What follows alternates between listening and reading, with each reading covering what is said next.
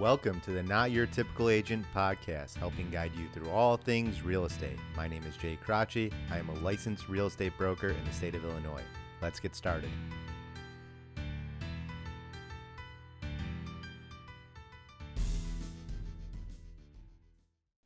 Hey everyone, on today's episode we're going to discuss some of the best ways that I found sellers handle same-day closings, double closings when you're buying and selling a property the same day.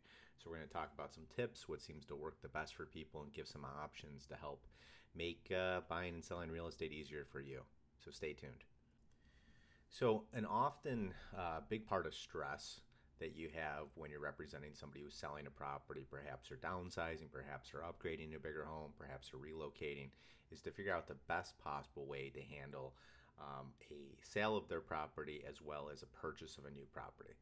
So a lot of it breaks down logistics, right? Because what will generally happen, of course, everybody's financial circumstances, situations are different, so it's not always the case. What will generally happen is the person that is selling a property will usually use those proceeds to purchase their new home. So they have to sell their property before they can close on the new property. A lot of times what we'll do, and the most typical way to do it, is to have it scheduled where you'll close in the morning and then you'll have the closing on your new property where you can take the check from one title company to another or have whatever wired funds and stuff like that will then be in the afternoon. Sometimes it doesn't happen. Sometimes there might be an excess. They might have savings. They might not be pursuing a mortgage. They may have the money where they're not in a situation where they're using the proceeds to purchase their home. But we're going to discuss the most common and the most typical kind of things that we will usually see. So this is generally how it's done. So the big stress that I'll often have with sellers is how are we going to do this logistically? Because generally what will happen if we're doing a morning closing is the walkthrough will be the night before or the morning of. So you got to make sure the house is cleared out, because one of the biggest reasons you do a walkthrough is to make sure everything's functioning, nothing was damaged during the move, they didn't leave a bunch of property in the home. So all this kind of stuff, it could be a logistic nightmare.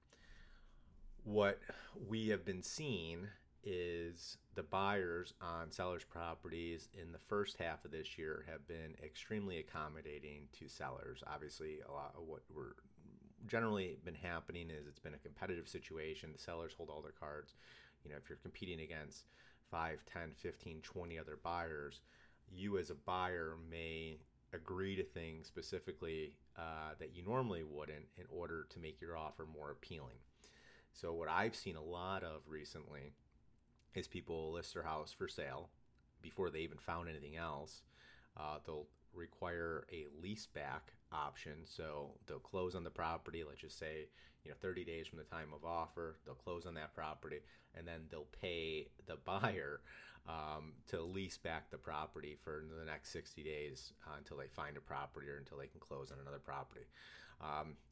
You take a risk as a seller, but you are capitalizing on a hot market with the lack of inventory.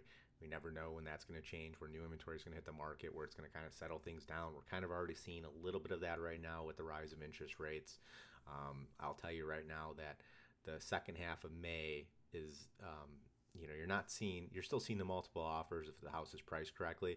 But as with anything, you'll get people that'll get in at a time and they'll think that it's just going to continue to go up. They'll price aggressively. So what we're seeing currently is a lot more price decreases because people were kind of asking for the world, thinking that, we're going to constantly see the 30, 40, sometimes 50%, annual appreciation, which numbers are crazy when we're only seeing, right now it's probably settled down more to the 5, 10, 15% annual appreciation, which it should settle down between, in my opinion, it should settle between the 3 to 6% by year's end. So, you've had a case for the last, previous few months here where, buyers have been accommodating, where they've agreed to this in order to enter into the contract where, it'll give the seller flexibility where they're able to use those funds to purchase on a new property. Because a lot of times you're having sellers, they won't accept home sale contingencies or home close contingencies,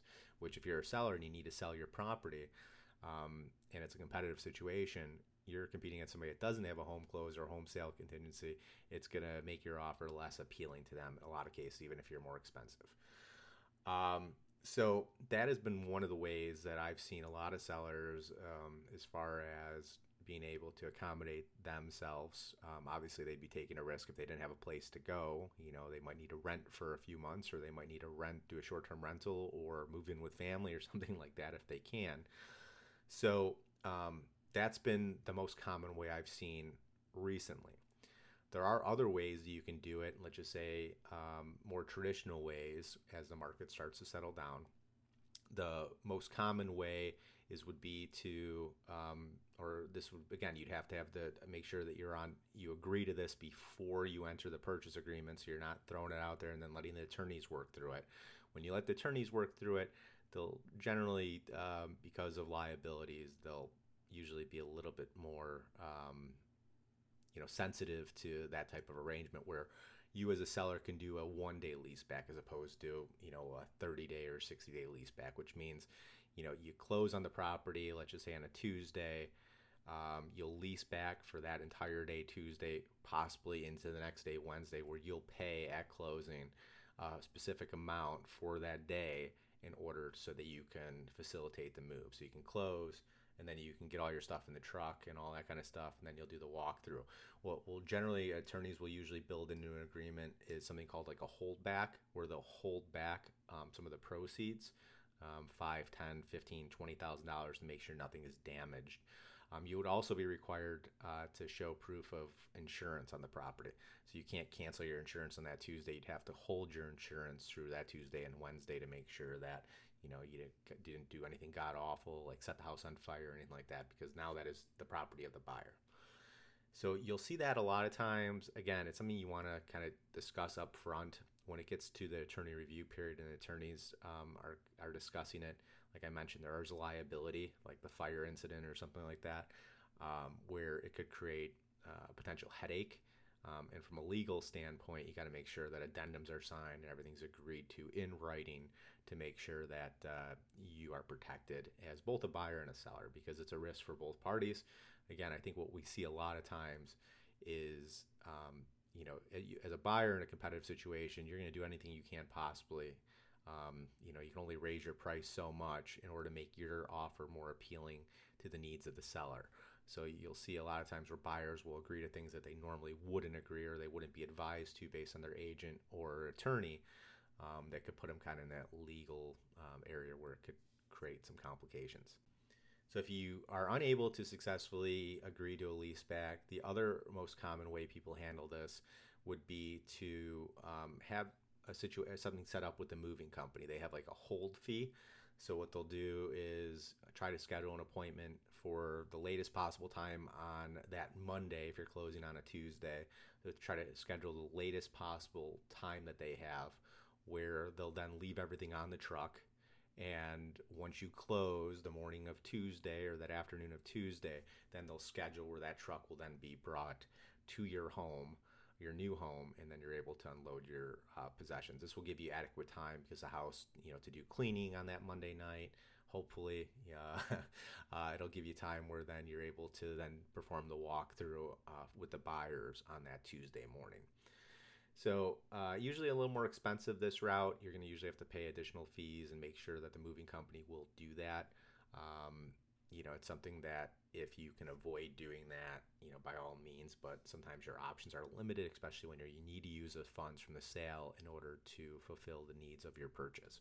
So this is kind of the most common thing that we'll usually see is to another option too. Again, if you don't have as much possessions, or even if you do have a lot of possessions, it's a little more frustrating to do this, is you can do a pod kind of system where you'll see the pods in front of people's houses where you can get all your big stuff in there. And then perhaps you could rent a truck for 24 to 48 hours and then have that just held at the new property. Or you can do, and then have the pod delivered. Or you can even, if you're not planning on moving for 30 days or 60 days, something like that, then you're able to then possibly do like a short-term storage unit where you'll have your movers move everything to storage. Kind of sucks because then you got to move everything from storage into the new house. But it's definitely an option that you can use if you're kind of put into a situation where the attorneys are kind of at a deadlock. They won't agree to possession before closing early, that kind of thing. Keep in mind, all this stuff gets really complicated, especially when you have, a lot of times you'll have is the buyers that are purchasing your home will also be selling their property. So you'll have those two closings that you're trying to work around, and then the sale of your property as a seller, and then the purchase of a new property. So you're dealing with potentially 4 different closings. Hopefully in that case, you're dealing with just 2 agents that are handling both so that the agents can work together. And hopefully you're dealing at least with 2 attorneys as opposed to multiple attorneys. It gets a little more complicated if you're moving out of state, but usually when you're moving out of state, you have a little more flexibility from a timeline where you're already paying movers for multiple days anyway. So you're already in that kind of higher end ballpark from moving estimates. So it's all things you just want to discuss. It's something to take into consideration when you do receive multiple offers to kind of feel out which buyer is going to be the most accommodating to you. I know when I'm representing a buyer and we're kind of tight on price, the one thing that I like to do is have a conversation with the listing broker to find out what's the most important thing to the seller, what's their current situation. Not a lot of times they'll tell you, they won't. If you have a conversation with them long enough, you can usually get enough out of them to figure out where you need to be to make your offer more appealing without necessarily jeopardizing or increasing the price of the offer. As we start to see the market start to cool down a little bit with the rise of interest rates and a little bit less competition on the market, still inventories are crazy low. I know in my area I looked, they went from 1.4 months last from April to May to 1.2 months of inventory. So we're almost below 1 month full of inventory. Like I said, with interest rates rising, the fear of a recession coming up, this should start to creep up a little bit. You should have a little bit less competitive situations, but as of right now, headed into the summer, so all hands on deck. If you find a property you want, you have to be accommodating to the seller, especially if the property is hot, it's been on the market for a short period of time, and it's in a desirable location.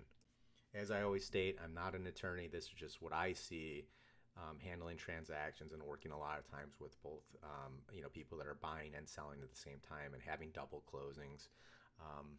Those are great for real estate agents because you get 2 deals out of it instead of 1, but they do come with a little more complications and stuff like that. But it's something I love to do, especially if it's somebody, most recently, the ones that we've been dealing with more this year than anything is people that are downsizing, that they're selling a home that they've lived in, they raise their family in, that they've had for 20, 30 years. So it's an emotional experience. And one of the things that it's rewarding is to be able to kind of walk them through that process, and then ultra rewarding to find them a new home that they can grow into. So needless to say, it can be done. It's done all the time. I know it may seem at times like it's overwhelming. Utilize your real estate agent for advice. Hopefully, if they've done these in the past so that they can kind of walk you through and give you tips that have worked well with other people. And not everything's going to work well for you. You may need to think outside the box. And that's one thing that, you want to have a good real estate agent. You want to have a good attorney that has your back and be able to give you the best advice possible to help facilitate the move and to make sure that you are closing and everything's going to go smoothly. Because just getting under contract is one thing, getting to the closing table without issues is another, and you got to make sure somebody's going to be working with you, for you throughout the entire process. So if you're in that situation, best of luck. I'm always available for guidance, so feel free to reach out if you have any questions. And as always, thanks for listening.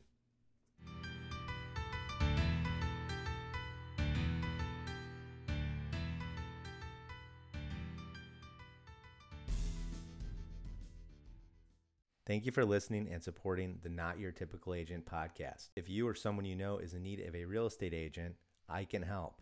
I am a broker with HomeSmart Connect based out of Arlington Heights. We have several locations throughout the Chicagoland area, and I'm happy to help make real estate easier for you.